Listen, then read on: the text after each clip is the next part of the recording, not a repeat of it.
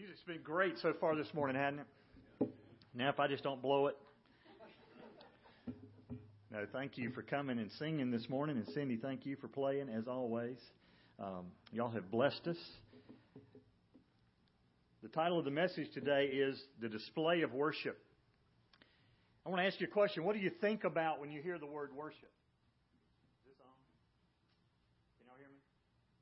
No, I didn't. Can you hear me now? Okay. It's like a commercial. What do you think about when you hear worship? I was serving as a youth pastor at a church, and somebody asked me, do y'all have worship on Sunday nights? And I said, some Sunday nights we do. He said, what do you mean? I said, well, we have a church service every Sunday night. Sometimes worship takes place. I think sometimes we have misconceptions about worship. Worship is not just about music. That is a favorite part of worship. But I've actually heard preachers say, I've heard a pastor one time say to the music director, you got to end worship about 5 minutes earlier next week. I thought, really? You really wanted to end worship 5 minutes? Could he do that? What he meant was, I want the music done so I can get up and preach a little longer. Well, preaching ought to be part of worship also. But more than that, your lives ought to be about worship. Jesus had a conversation with the woman at the well. You remember the story? They talked about water. He mentioned living water. And she said, sir, you don't even have anything to dip with. How are you going to give me this water? And he said, if you knew who it was that was talking to you, you'd ask me for water, and I'd give you living water. He says, and he said, go get your husband. And she said, I don't have a husband. He said, well, you've rightly spoken, because you've had 5 husbands, and the guy you're living with now is not your husband. And she said, I perceive you're a prophet. Then she started talking about worship. She said, our forefathers told us to worship on this mountain. You people say we're supposed to worship on that mountain. Jesus said, woman, there's a time coming when you're not going to worship on this mountain or that mountain because you don't know God, basically. Worship is about knowing God. And folks, our lives, if you know God, should demonstrate that we know God through our very lives. A.W. Tozier put it this way. He said, what is worship? Worship is to feel in your heart and express in some appropriate manner a humbling but delightful sense of admiring awe, an astonished wonder, and overpowering love in the presence of that most ancient mystery. That majesty which philosophers call the first cause, but what we call our Father which art in heaven. Yes, worship is music, but also worship is your life. I'm going to pick up in chapter 12 and then get into chapter 13 today as we look at this display of worship. Let's read the last couple of verses of chapter 12 together, and then we'll pick up in a moment in chapter 13, verse 1. This expression, yet once more, denotes the removing of those things which can be shaken as created things, so that those things which cannot be shaken will remain. Therefore, since we receive a kingdom which cannot be shaken, let us show gratitude by which we may offer to God an acceptable service with reverence and awe. For our God is a consuming fire.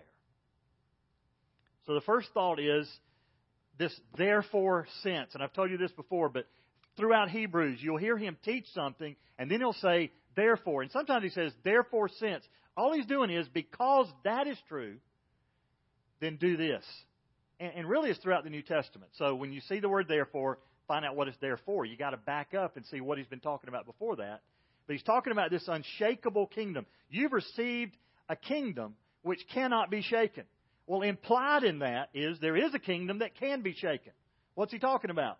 He's talking about the kingdom of this world. And folks, the kingdom of this world is being shaken.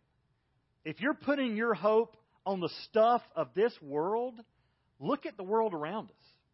In the Middle East right now, not just in one location, but in multiple locations, there are conflicts, there are wars, there are bombs going off today. And it's tragic to think you could live in a place where you don't know at any moment a siren's going to go off and a bomb's going to land and life may end. But more than that, there's coming a day when this whole earth's going to shake. In fact, Paul puts it this way. He said, there's coming a day when all of the earth and all of its elements will melt with intense heat. What does that mean? If I'm putting my hope in this place, folks, there's no hope. Because this place will not last, because it will be shaken. But we're putting our hope in a kingdom that cannot be shaken. It literally means immovable, firm, enduring. Why? Because it's eternal. We're talking about the kingdom of God. His kingdom is not shaken.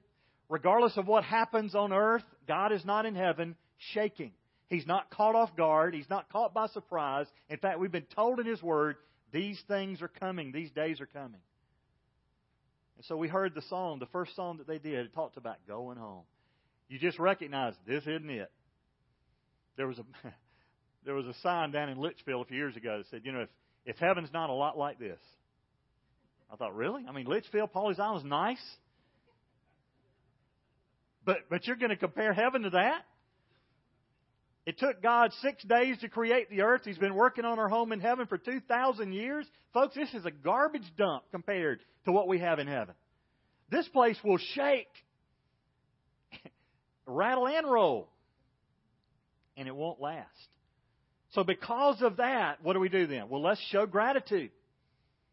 Let's be thankful. Let's come to God and say, thank you, God, that my hope is not here. My hope is in an eternal home. My hope is in an eternal God and a Savior that has forgiven me of my sin. So we show gratitude. In fact, I would say gratitude is one of the key ingredients in worship. And I've said this before. If you come into church and the music director or the worship leader, the minister of music, whoever's leading says, let's stand up and sing, and the words on the screen or the words in the book are not the attitude of your heart yet, sit down and get your heart right. And just say, God, please remind me of why I'm doing this. I don't want to just mouth words that literally are taking God's name in vain. Do you know you can do that in worship? You can take God's name in vain in worship, because to take in vain means to lift up as meaning nothing. And so if all we're doing is mouthing words we don't mean, we're better to not say them. And I've had to do that before. I've just had, you've had a hard day, hard week, whatever. You come in and, you've gone through who knows what just to get to church. And maybe you need to stop for a minute and say, God, oh please, Lord, remind me of who you are. And God, why I would come and worship you today, because you are worthy of worship. You're not worthy of some half-hearted effort. You're worthy of all my praise. So it starts with a heart of gratitude. And then he says, we offer to God an acceptable service. That means worship. That's what the word literally means. Acceptable service means acceptable worship. And for you and I to think, how could I offer to God anything that's acceptable? Is there anything within me that's not acceptable? Is unacceptable? Yeah, there's everything about me was unacceptable. That's why Jesus had to die on the cross. And yet God does give us a prescription for what is acceptable worship. How do we come to Him and worship Him the way He wants to be worshipped? Well, we come with reverence and awe. I want to stop there a minute. Is that really the way most people are worshiping God today? Is it with reverence and awe, or is it just a performance? I want to challenge our thinking about how we worship God. Not just the way we sing songs, but the way we live our lives. The word reverence and fear. Reverence and awe. Where you come before God and just say, oh God, how could I worship you in some trite manner? How could I just go through the motions? How could I just put on a performance? And if you need help getting your mind right, read the next verse. For our God is a consuming fire. I think the reason worship in America has denigrated to a place of performance and just perfunctory going through the motions is because we've lost the sense that God is a consuming fire. Our view of God has eroded and become distorted. Now, to hear that God is a consuming fire is not the kind of statement that as a believer should make me run from God. In fact, it's the kind of statement that makes me run to God. He is all-powerful. He's all-knowing. He's all-present. And He's worthy of worship. Let me just ask you to check your worship. Has your worship become man-centered? And I will talk about music for a minute. When I hear songs that talk so much about me and little about God, Is that worship? Or are we just singing songs? If there's any songwriters in here, if you're writing a song of worship, focus on the majesty of God and not so much upon us and who we are. Now, it's okay to talk about yourself in songs, okay? So the next time if you sing a song in church and it has the word us in it, that doesn't mean it's a bad song. But is that the focus of the song? Has worship become man-centered and performance-driven? And so I'll just ask you, how do you view God? When you come to God to worship, how do you view God? Do you view Him as a consuming fire? Do you view Him as all-powerful? If not, we need to change our perspective, because that's going to impact your worship. Now, we get real practical in the next section. Worship, then, is displayed towards others. And then lastly, you're going to see that it's displayed within us. Let me read just the next few verses. Chapter 13, verses 1 and following through 3. Let the love of the brethren continue. Do not neglect to show hospitality to strangers, for by this some have entertained angels without knowing it. Remember the prisoners as though in prison with them, and those who are ill-treated, since you yourselves are also in the body. So, here's a practical way that we live it out. We're beyond the singing part now. We're talking about how we live our lives. First of all, love other people. Let the love continue. What's implied in that? It's implied that it's already there. So he's not saying you got to make this up, you got to do something you haven't been doing before. In fact, back in chapter 6, verse 10, the writer of Hebrews commends them for their love of one another. But what happens when times get tough? Love can grow cold. Especially when times get tough and all you're thinking about is yourself. So, let the love of the brethren continue. Who's he talking? He's talking about other believers. You remember what Jesus said in John's Gospel? He said, they will know you're my followers by your love for one another. How are we doing, church? Are we showing love towards one another? And the word love means that it has to come from God.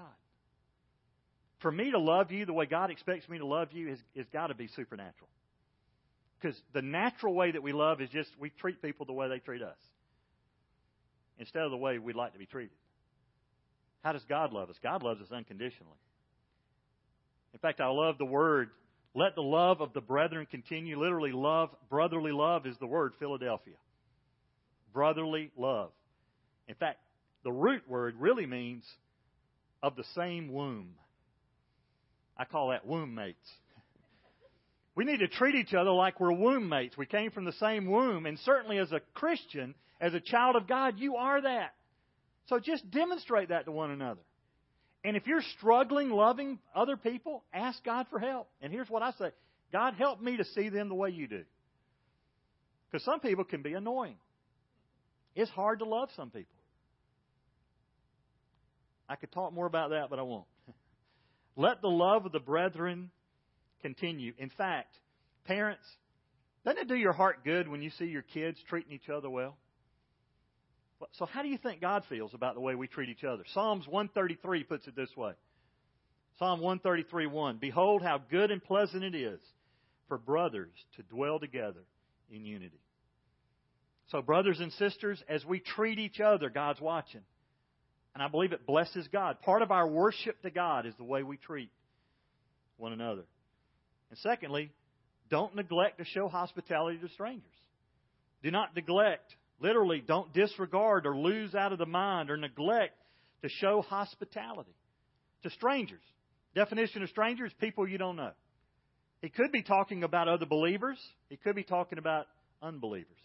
In the first century, hospitality was incredibly important. Not that it's not anymore. But folks, in the first century, for somebody to be in town that perhaps was a believer and didn't have anywhere to stay, for you not to put them up means they may have to stay on the street, because the hotels were few and far between, and some of them were places of ill repute.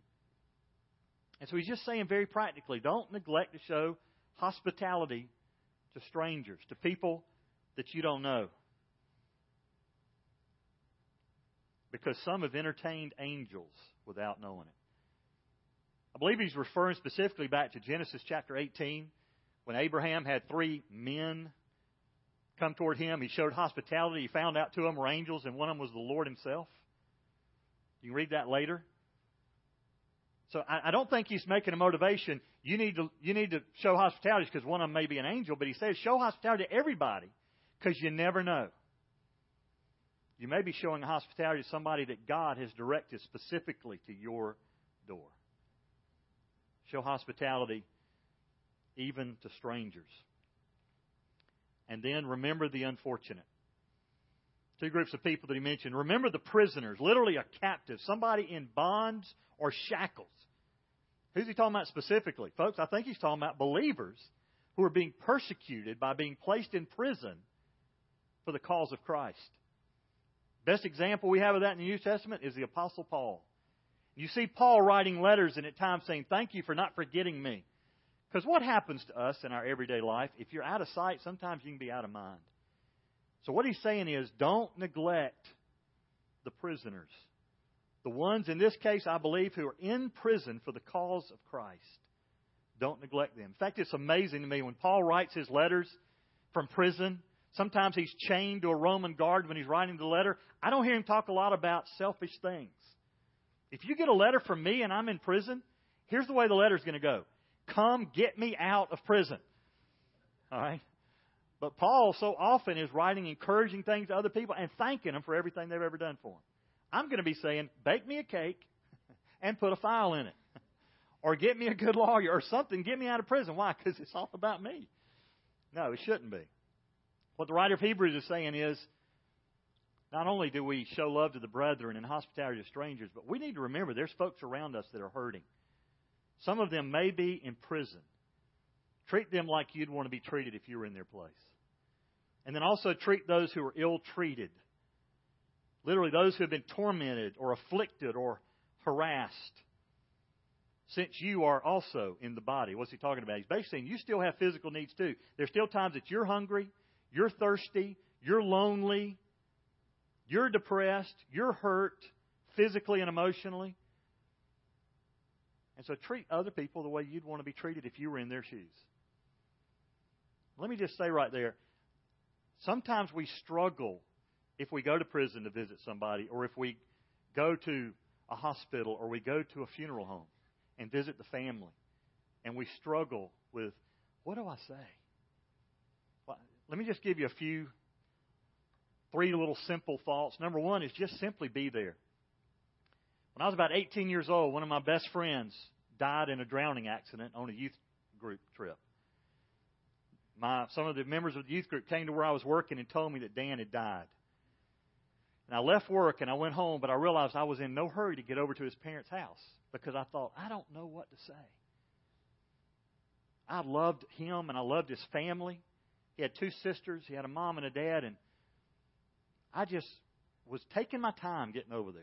I was scared. I was just I don't know what to say.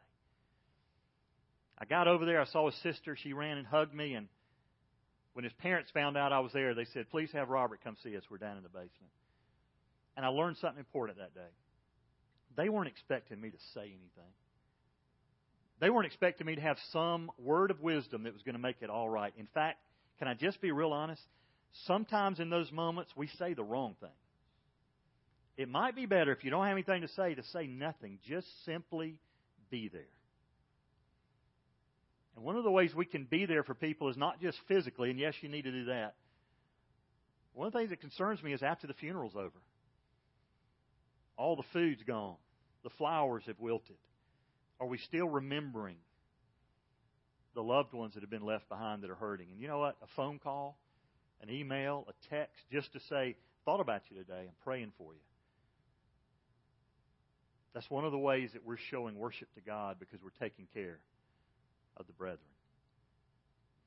Another way is direct help. It may be financially.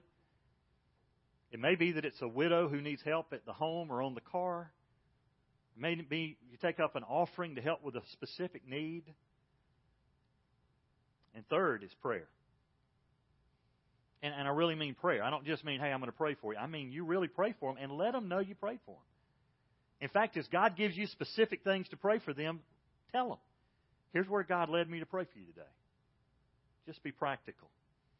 So it's displayed to others. Then lastly, it's displayed in ourselves. Let me read the rest of this passage through verse 9. And keep in mind, he's talking about this is our acceptable service. This is how we worship God. Marriage is to be held in honor among all. And the marriage bed is to be undefiled. For fornicators and adulterers, God will judge. Make sure that your character is free from the love of money, being content with what you have. For He Himself has said, I will never desert you, nor will I ever forsake you. So that we may confidently say, the Lord is my helper. I will not be afraid. What will man do to me? Remember those who led you, who spoke the word of God to you, and considering the result of their conduct, imitate their faith. Jesus Christ is the same yesterday and today and forever. Do not be carried away by varied and strange teachings, for it is good for the heart to be strengthened by grace, not by foods, through which those who were so occupied were not benefited. So how do we show it within ourselves? First is marriage. Marriage is to be held in honor. It literally means prized or esteemed. Let me tell you what was going on in their day. There were people in their day saying, don't get married. You're unspiritual if you get married. And Paul even said, listen, if God has gifted you this way, it'd be better if you stay like I am right now, unmarried. But marriage is an honorable institution. Marriage is an honorable estate. God created marriage. There's a purpose for it. And so in their day, it was people going around saying, well, you're less spiritual if you're married. The Bible never said that. In fact, what does the Bible say? It is not good for a man to be alone. Let me just say that again. Men, it's not good for us to be alone. Some of you don't need to leave the house without your wife. Women, thank you for being, as the Bible says, helpers corresponding to us, not second-class people. In fact, the word helper is used more often of God in Scripture than it is of husbands and wives. In fact, He uses it in this passage for God. So anytime somebody says, well, you're just my helper. No, it's helper corresponding to.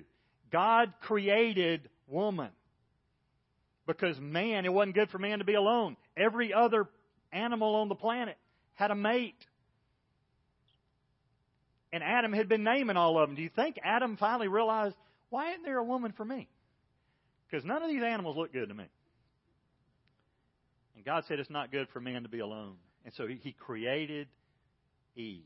He created the woman. And so I just want to say, in this day and age, we hear a lot about marriage in the media. What's God's plan of marriage? First of all, God created marriage. We didn't. This wasn't man's idea. This was God's idea in the Garden of Eden. God created marriage. He created marriage to be between a man and a woman. He created marriage to be between a man and a woman for life. So marriage should be held in honor. Here's how some of the way God honored it by establishing it. Jesus honored it by performing His first miracle at a wedding feast. The Holy Spirit honored it by using marriage as a picture of the church in the New Testament. And the marriage bed should be undefiled. He's talking about sex. The marriage bed should be undefiled. What does that mean? It means sex is a beautiful thing inside of marriage, the way God intended it. Now, I've actually heard people say, sex is dirty and you should save it for marriage. That doesn't make any sense. No, it's not dirty. It was created by God. It's beautiful, and the intimacy that takes place there is good. But some people aren't doing it the way God created it to be done. And so, folks, it means before marriage, you wait for marriage. We're not talking about during the engagement period that you have this attitude, well, we're going to get married anyway. That's not God's plan. God's plan is inside of marriage between a man and a woman. So marriage bed is to be undefiled. Paul put it this way in Galatians. This is how important this is. In fact, did you notice? Well, we haven't got to money yet. But marriage, this is one of the ways Satan's going to attack the church is through marriage. And so the writer of Hebrews is addressing this very importantly. Paul put it this way in 1 Corinthians 6:18. Flee immorality. Every other sin that I see Paul address, he says, resist the devil and he'll flee from you. So the only one I can find in Scripture, he says, you run from it. Flee immorality. Every other sin that a man commits is outside the body. But the immoral man sins against his own body. So marriage is to be held in honor. Fornicators and adulterers, God will judge. Listen, the world considers adultery irrelevant. They consider purity abnormal. And they consider sex a right. Let's don't let the world have the final say on something God created. Then he talks about your character. Make sure your character is free from the love of money. So the first thing's marriage. The next one's going to be money. One of the ways Satan's going to attack marriages is through money. But it also can attack the church through money. Because if you're greedy, Satan can grab a hold of your heart, and the things that are important to you are all going to have dollar signs to them. Now, does God anywhere in Scripture say that money is a sin? No. The root of all evil is money. The Bible doesn't say that. What does it say? The love of money. So your attitude towards money is going to affect your worship. Did you know that? Make sure that your character is free from the love of money. Listen, whoever loves money will never have enough. In fact, Ecclesiastes puts it this way.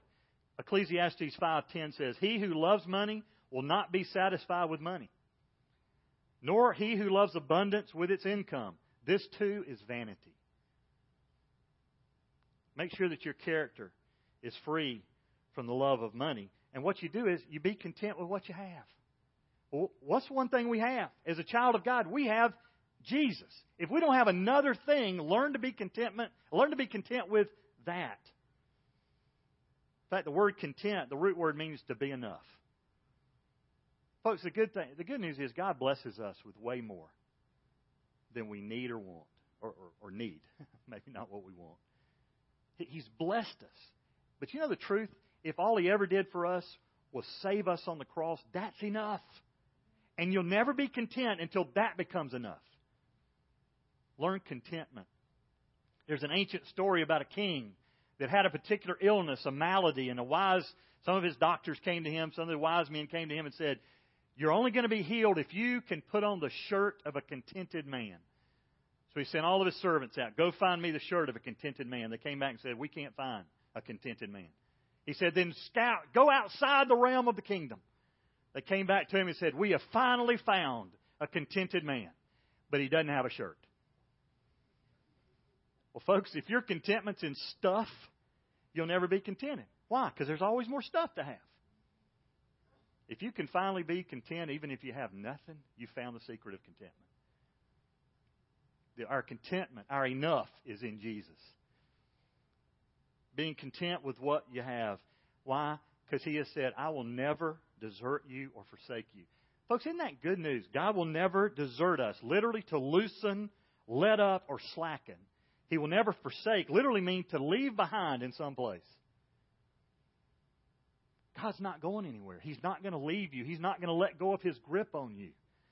And so for the writer of Hebrews to say to the church that he's writing to, listen, when the world shakes around you and the stuff you have is gone, and some of you are put in prison and others of you are beaten, keep this in mind. You have Jesus. And He's made a promise to you that one day He's coming back to get you and you will spend eternity with Him in heaven. Now, if that doesn't sound like good news to you, you need to work on your contenter muscle. He won't desert us. He won't forsake us. In fact, we can confidently say, "The Lord is my helper." Let me just ask you, do you really believe that God's good? Do you really believe that God's good? You know what? He's really better than we think He is. Because that's going to determine your confidence. And that's going to determine whether we're afraid or not. I don't have to be afraid. What can man do to me? What's the worst thing that man can do? Well, kill me. Actually, worse than that is like make me hurt while they're killing me. I've got a trip planned to the Holy Land. People said, "Are you crazy?" Well, opinions vary. First time I ever went to the Holy Land, people said, "Aren't you afraid of being blown up?" I said, "No, I'm afraid of being captured and tortured. Blow me up. Just get it over in a hurry." The way things are looking, we may not get to go to the Holy Land this year. But what can man do to me? It's better that you fear God than that you fear anything about man. And then the last thing, or two more things, he says, remember those who led you. He's probably talking about the people that started the church, and he's talking about their witness that they have left behind. Remember those who have led you. And I would just say that to you personally and practically.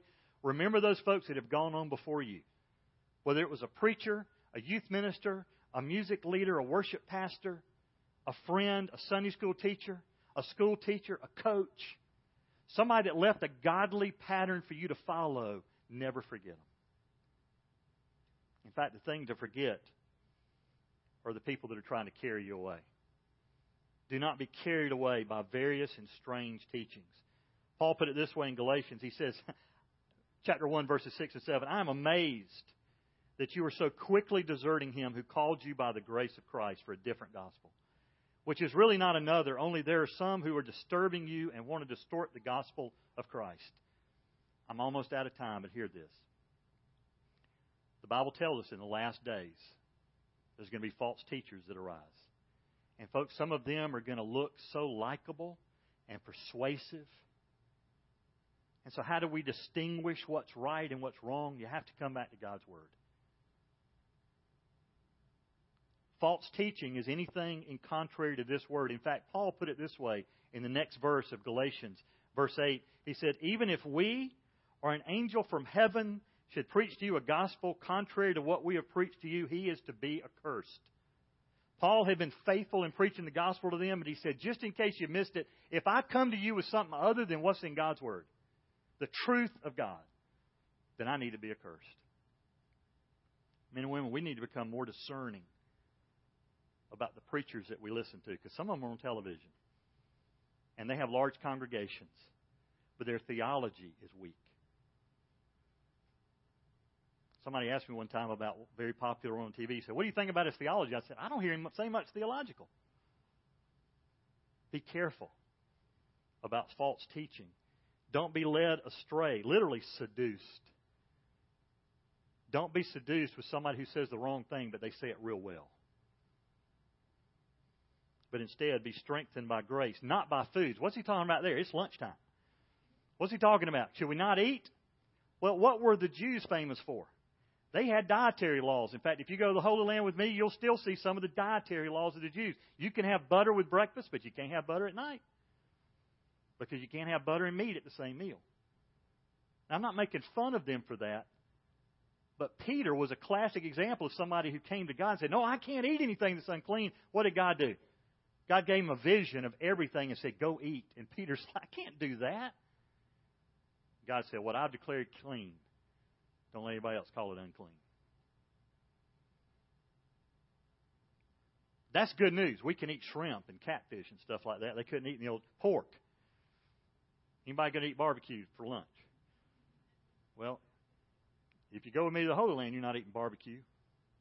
Probably not going to eat grits either, but you're certainly not going to get barbecue. But he says, through which those who were occupied were not benefited. In other words, some people have placed all their hope in the fact that I've kept the dietary law, but it hadn't benefited them at all. It hadn't gotten them closer to God at all. It was just another rule that they thought, maybe if I keep this one, God will be pleased with me. And God's already said through Acts chapter 5 to Peter. Actually, it's not Acts chapter 5, it's in Acts. Listen, what I've declared clean. Don't be making up other laws about it. I think there's a real reason for some of those laws in the Old Testament. They don't exist anymore. So don't get caught up about that. So what? Here's my question as we leave today. Will you worship this week? I'm not talking about you can put a CD in or a song on your iPod and sing along. That's helpful. I encourage you to do that. But will you worship this week? Will you display to the world around you this week that our God is a consuming fire? Will you display by the way you live your life at school or at the job or in your home or your neighborhood or wherever you go? Will you be a walking display of who God really is? Let's pray together. Father, we need help on that. So God, it's my prayer that as we walk out the doors and we walk into Monday and Tuesday this week, there may not be any musical accompaniment, but Lord, I pray our lives would be worship directed to you and because of you. So So, Lord, help us